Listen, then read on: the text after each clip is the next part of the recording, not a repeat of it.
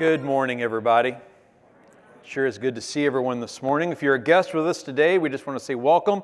We're really glad that you're here, and however you're here, whether you're here with me in the room right now or we're just together online, together is a good place to be. Amen? It really, really is, and it's good to be with all of you. Before I jump into God's Word this morning, I want to share a little bit of family news. A dear brother, outlooker of ours named Rick Hunziker, passed away on Monday. And if you knew Rick and you know his wife Sue, or Kirk and Jen, Kirk is his son, Jen, Kirk's wife, they've been a part of our church for so many years, be praying for them.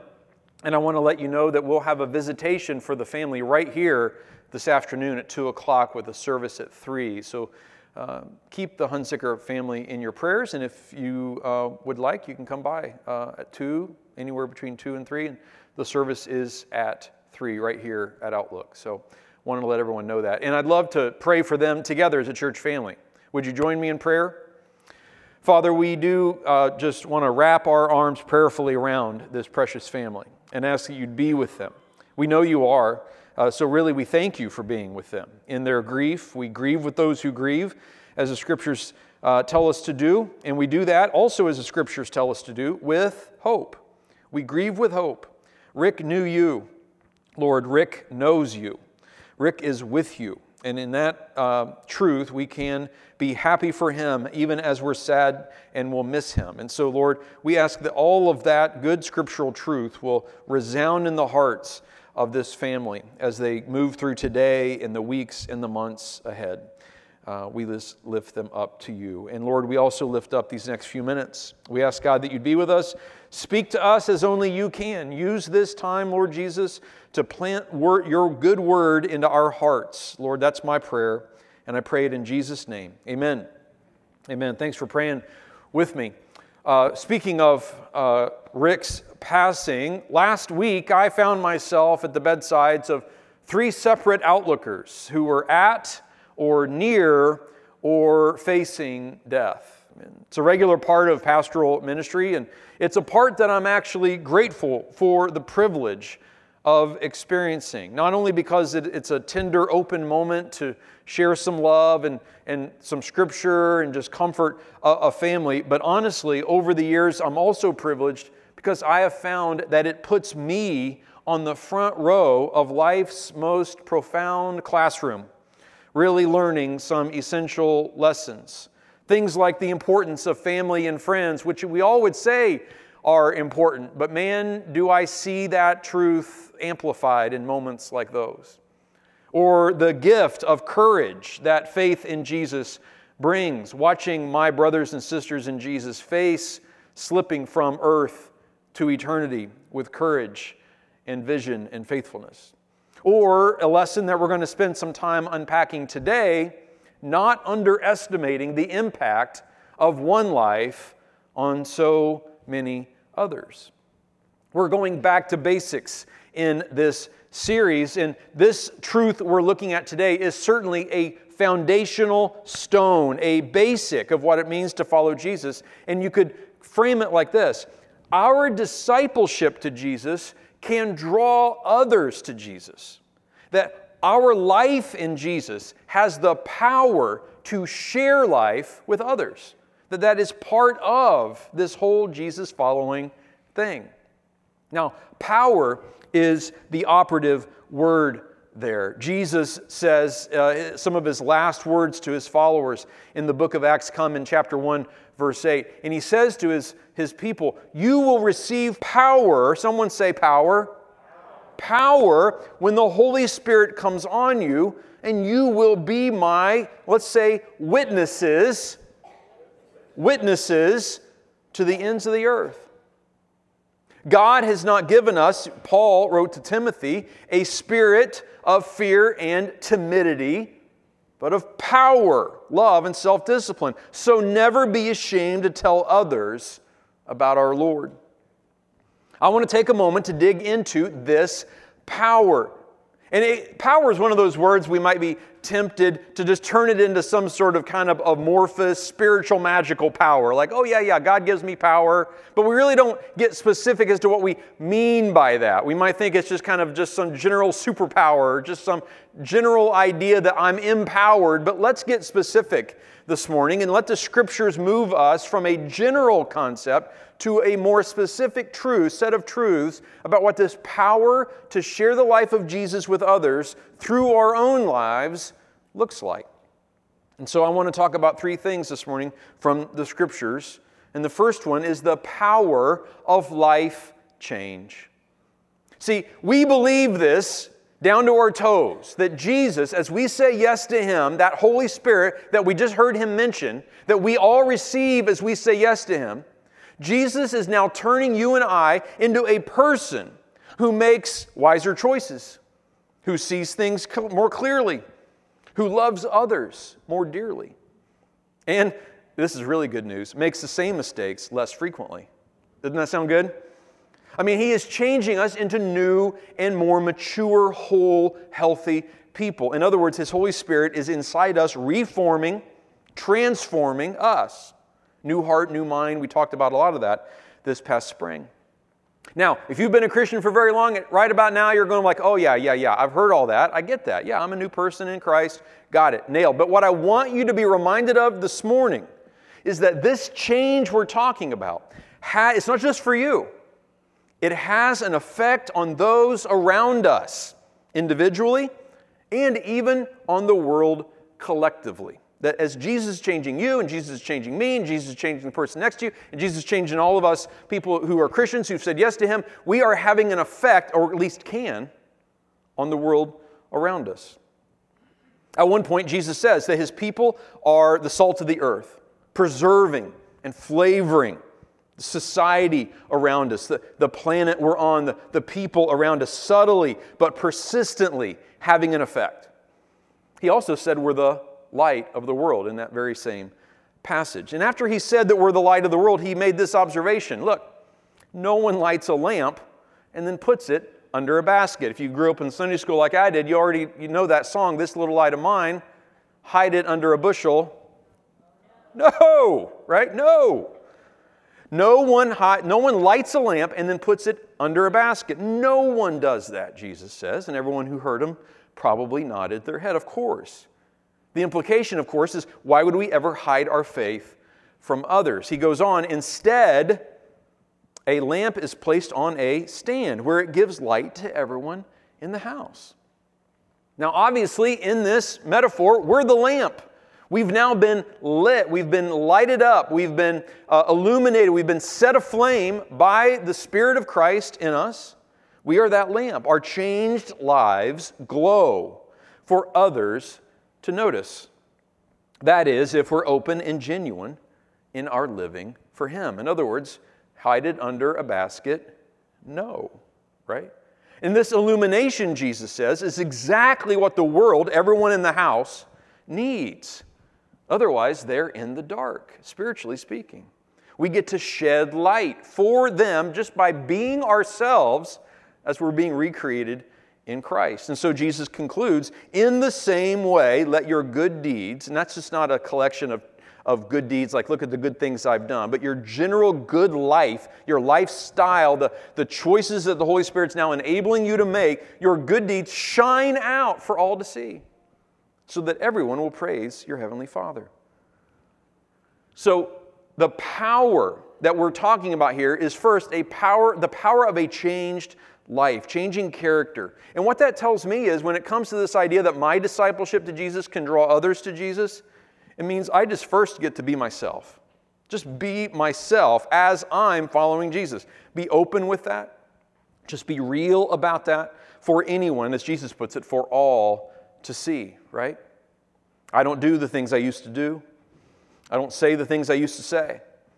I don't see and treat people the way I used to. I don't get angry or jealous or sad the way I used to. I didn't say ever. I just said the way I used to, right?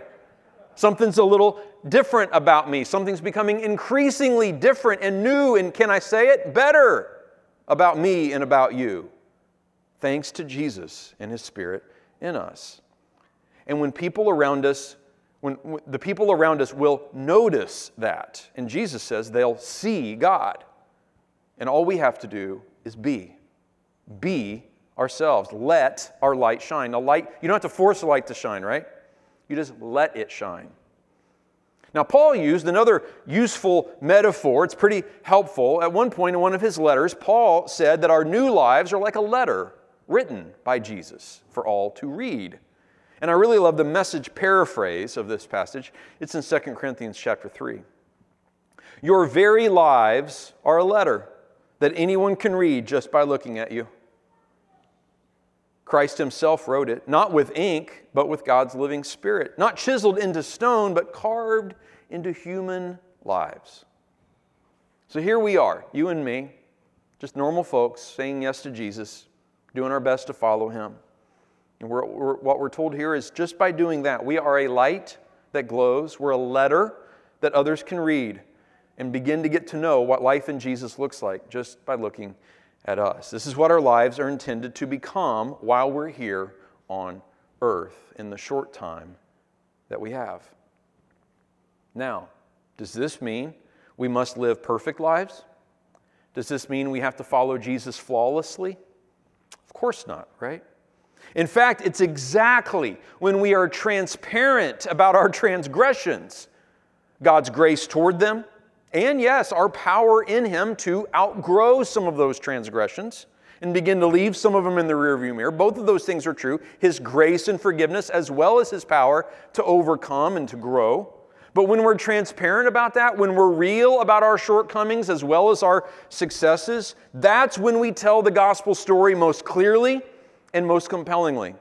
So this idea of letting our light shine or being a letter that others can read is not some heavy, burdensome thing that we should feel like, I'll never measure up to that. No. That's the beauty of it. We are simply people who've discovered how awesome, rich, and deep grace is. Amen? We're forgiven people, which is a central kernel of the gospel. It's in our honesty, it's in our authenticity that our light shines most brightly. But we are to be growing in ethical character, in integrity. People have every right to begin to expect that we aim to practice what we preach, that we're learning from Jesus, and that life in him actually makes us more whole and healthier. It's a lifetime journey, but it is a journey toward a really good and healthy place. We'll never be perfect in our behavior, but we need to be genuine in who we are. Amen? And while we're at it, let's not forget loving, right? Loving. It's often said that people don't care how much you know until they know how much you care, right? And that is very true.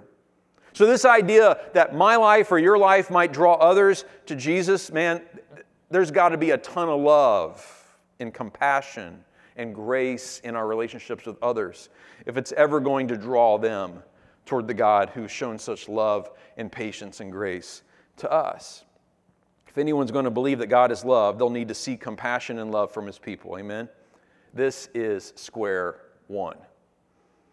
Now, why is this important?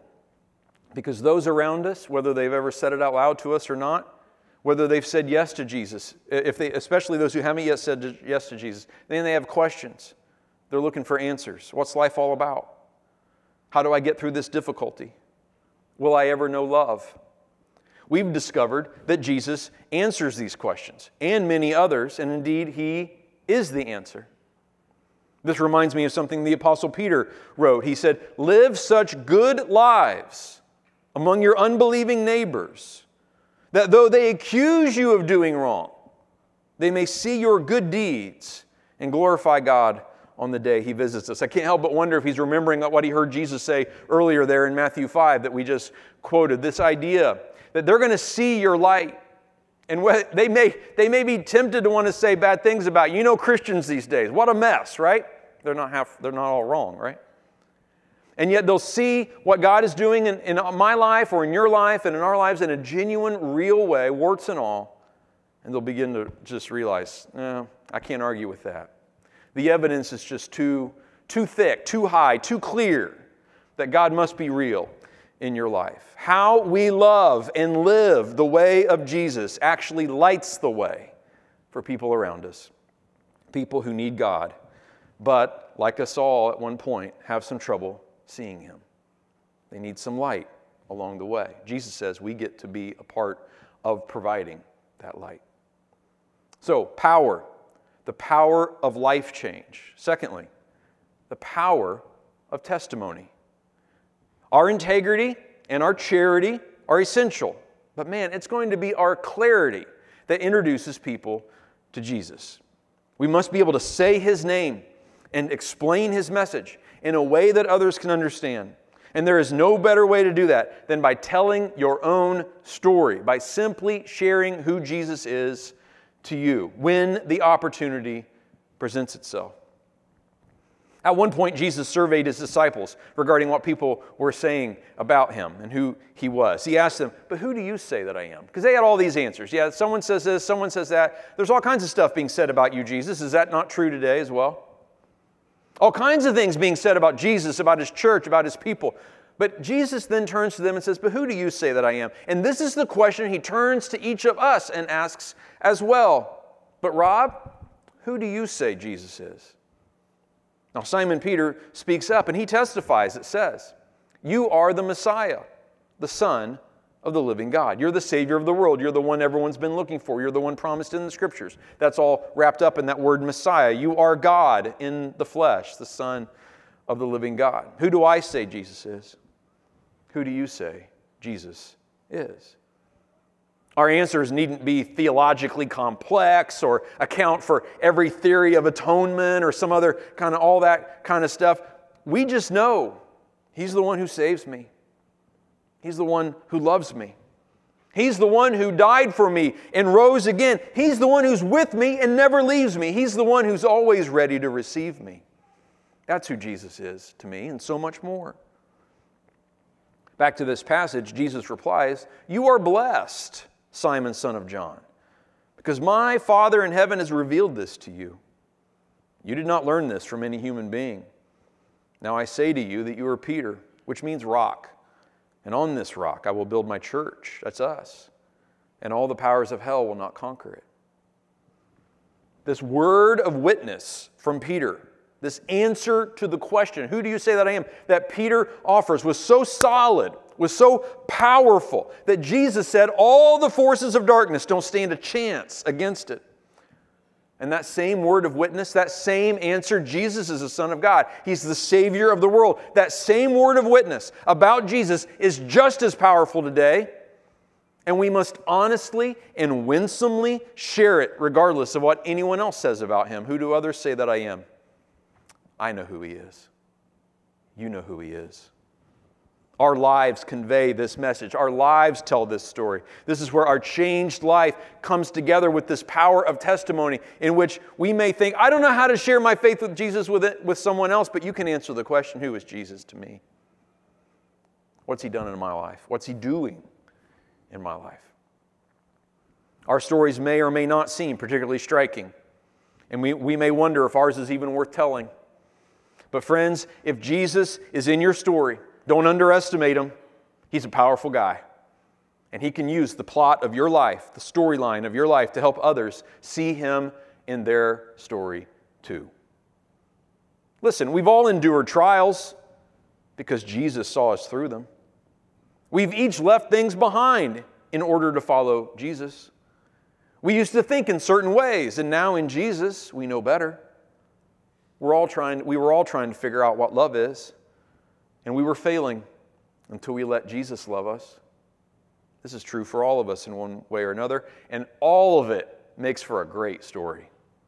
And the world loves stories. The world is dying for a really good and true and beautiful one. One like yours. One like yours. Who do you say Jesus is? The answer to that question answers everything. Peter understood that the hope-filled lives of followers of Jesus would be intriguing to others. So back to one of his letters, he counseled Christians later on in this way. He says, if someone asks you about your hope as a believer, always be ready to explain it. But do this in a gentle and respectful way. Someone say gentle. Someone say respectful. Okay, thank you, because we need to remember those, right? Gentle and respectful, but always be what? Ready. Now, this, of course, presumes that we're hopeful people, right? We even mentioned it in our prayer for the Hunsicker family today. We grieve, but not without hope. That defines us as people of faith. There is no faith that doesn't also have within it this resonating sound, this sense of undying, unflappable, resilient hope. And so Peter's presuming that if with people who have faith in Christ are hopeful people, Peter clues us in on a valuable insight as well. People are most intrigued not by our Bible knowledge. Hey, how did you learn so much of the Bible? That's not the question being asked here, right? Hey, how is it that you make it to church so often? Perfect attendance at church. That's not what they're asking here, right? How is your behavior just so squeaky clean and how are your laces so straight? No, that's not what they're asking, right? Where's your hope come from? This hope that your faith is producing. What's the story there? The joy, the trust, and the vision that comes with hope. It is in short supply today.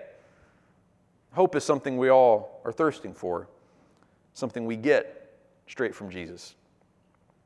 Too often people think of sharing their faith as winning an argument, when we do better to see it as telling a story or just answering the question, who is Jesus to you? Or where does your hope come from? I love this little story in the Gospels. Luke chapter 8 talks about Jesus has just released a man who was possessed by demons. Amazing miracle. And this guy's freed now from demonic torment. He's begging Jesus, Jesus, I'll go with you wherever you're going next. I just don't want to leave you. I want to be with you wherever you go. This is what it says he's begging Jesus that he would go with him wherever he's headed to next. And this is what Jesus says to him. I love this. Return home and tell how much God has done for you. So the man went away and told all over town how much Jesus had done for him. His direction was simple. This is the way you're going to follow me. And it won't be by getting in my boat and going to the next place or wherever we're headed. Just go home and tell everyone you know your story. This is what Jesus has done for me. Sound simple? Not bad, right? Just tell someone what Jesus has done for you. The power of life change. The power of testimony. And finally, I just want to talk about the power of invitation. This is really one of the most gentle and respectful ways that you can be a witness of the gospel to someone else. There's this moment in Acts chapter 12. I just like this little, there's another little place that there's all kinds of stuff going on in the story. Apostles are being persecuted, all kinds of things are happening. And then it says, meanwhile, the word of God continued to spread, and there were many new believers. Friends, we're praying all the time for new believers, that we get to meet people who don't yet know Jesus, who we can introduce them to Jesus.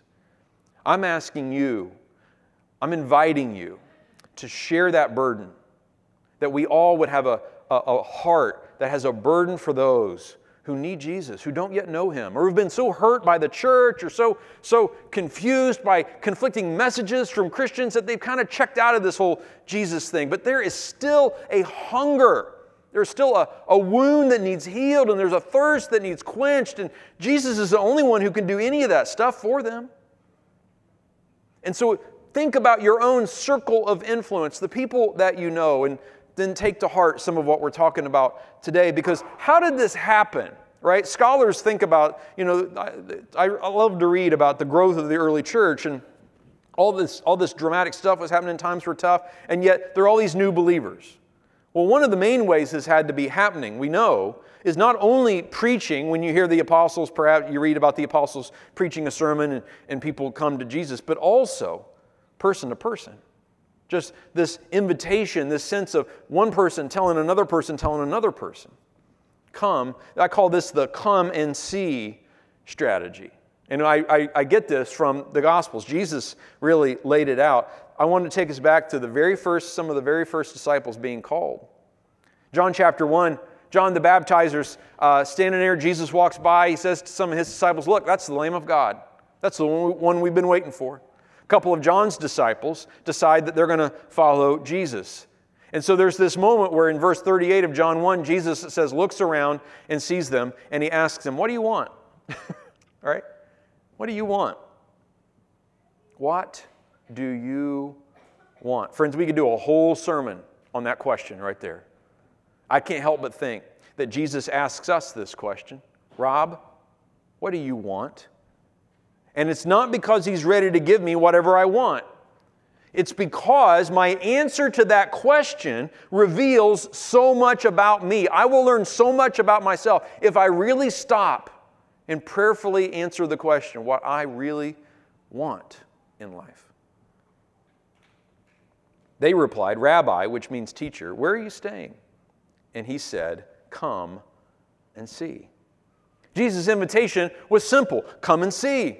A lot of good things can start right there. Come and see. It goes on to say it was about 4 o'clock in the afternoon. They went with Him to the place where He was staying. They remained with Him the rest of the day. What did they want? They wanted to spend time with Jesus. That's a pretty good want, isn't it? But check this out. I love the way this keeps going. In verse 43, we read, the next day, Jesus decided to go to Galilee. He found Philip. He said to him, come follow me. Philip was from Bethsaida, Andrew and Peter's hometown. Philip went to look for Nathanael. So already, I just want you to see that these are human relationships that are happening. We're talking about a hometown. We're talking about a couple of brothers. We're talking about this other guy who was from that same town, and then he goes and finds this guy named Nathanael. This is how it works. This was how it was working from moment one, when Jesus hadn't even assembled the 12 disciples yet. It was one person talking to another person. Philip went to look for Nathanael. He went to look for him. He didn't just bump into him. He had in mind, Nathanael's going to want to know this. Nathanael needs to hear this. And he told them, we have found the very person that Moses and the prophets wrote about. His name is Jesus, the son of Joseph from Nazareth.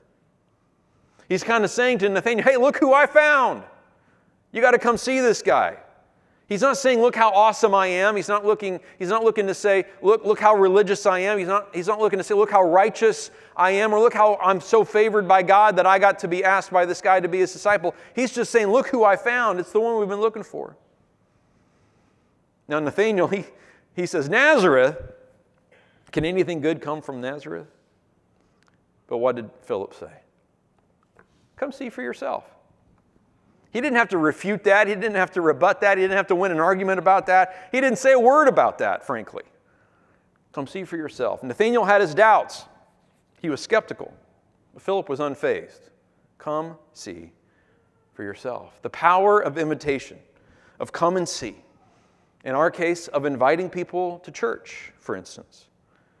Study after study shows that more people think about going to church than we might really at first realize, but they're not very unlikely to do so without an invitation from someone they know. Someone they know. When we invite someone to check out Jesus, to just come and see, what are we inviting them to? We're inviting them into the story of Jesus that has captured us.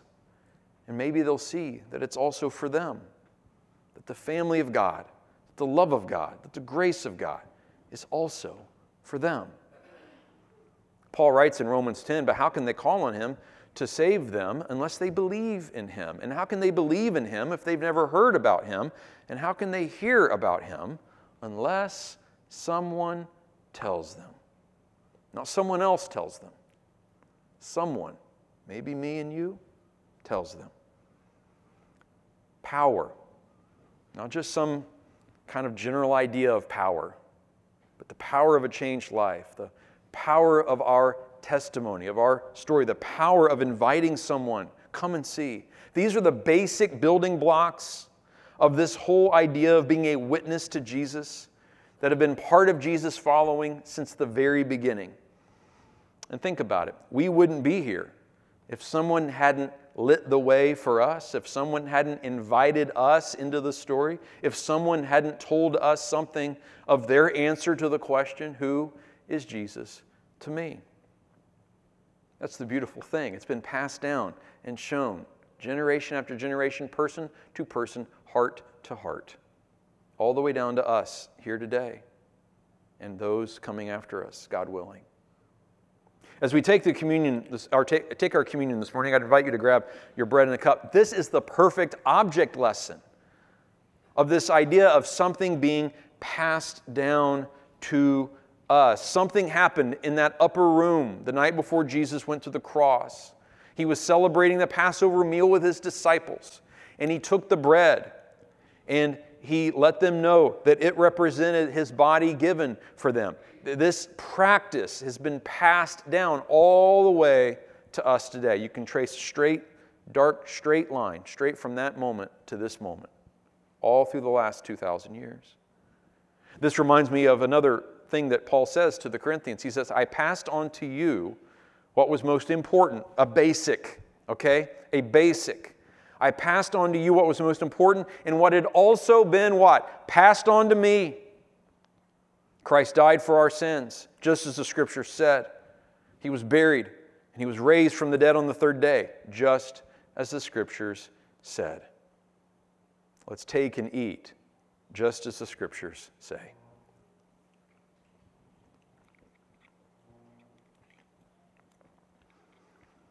When what was passed down has now been passed to us. Let's make sure as we celebrate Jesus' death, we look for ways we can pass it on as well. Let's take and drink together.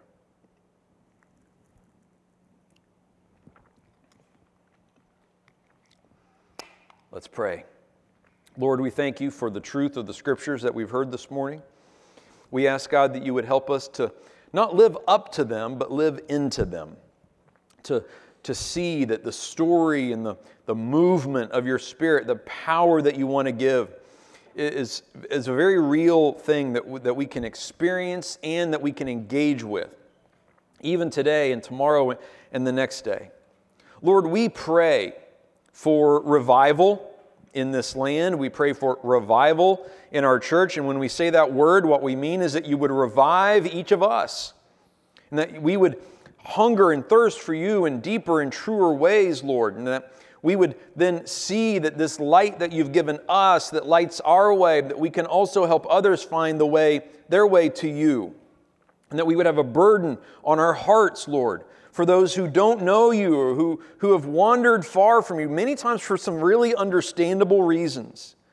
But that we would, in love and compassion, begin to see that you've placed people in our own circles of influence that we can love back into a relationship with you.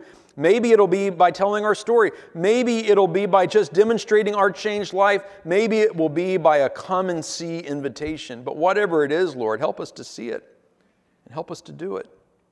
Help us to look back and say, thank you, God, for the changed lives that we get to now witness. The yeses to Jesus that we get to see. We give you all the praise when we do. In your name, amen.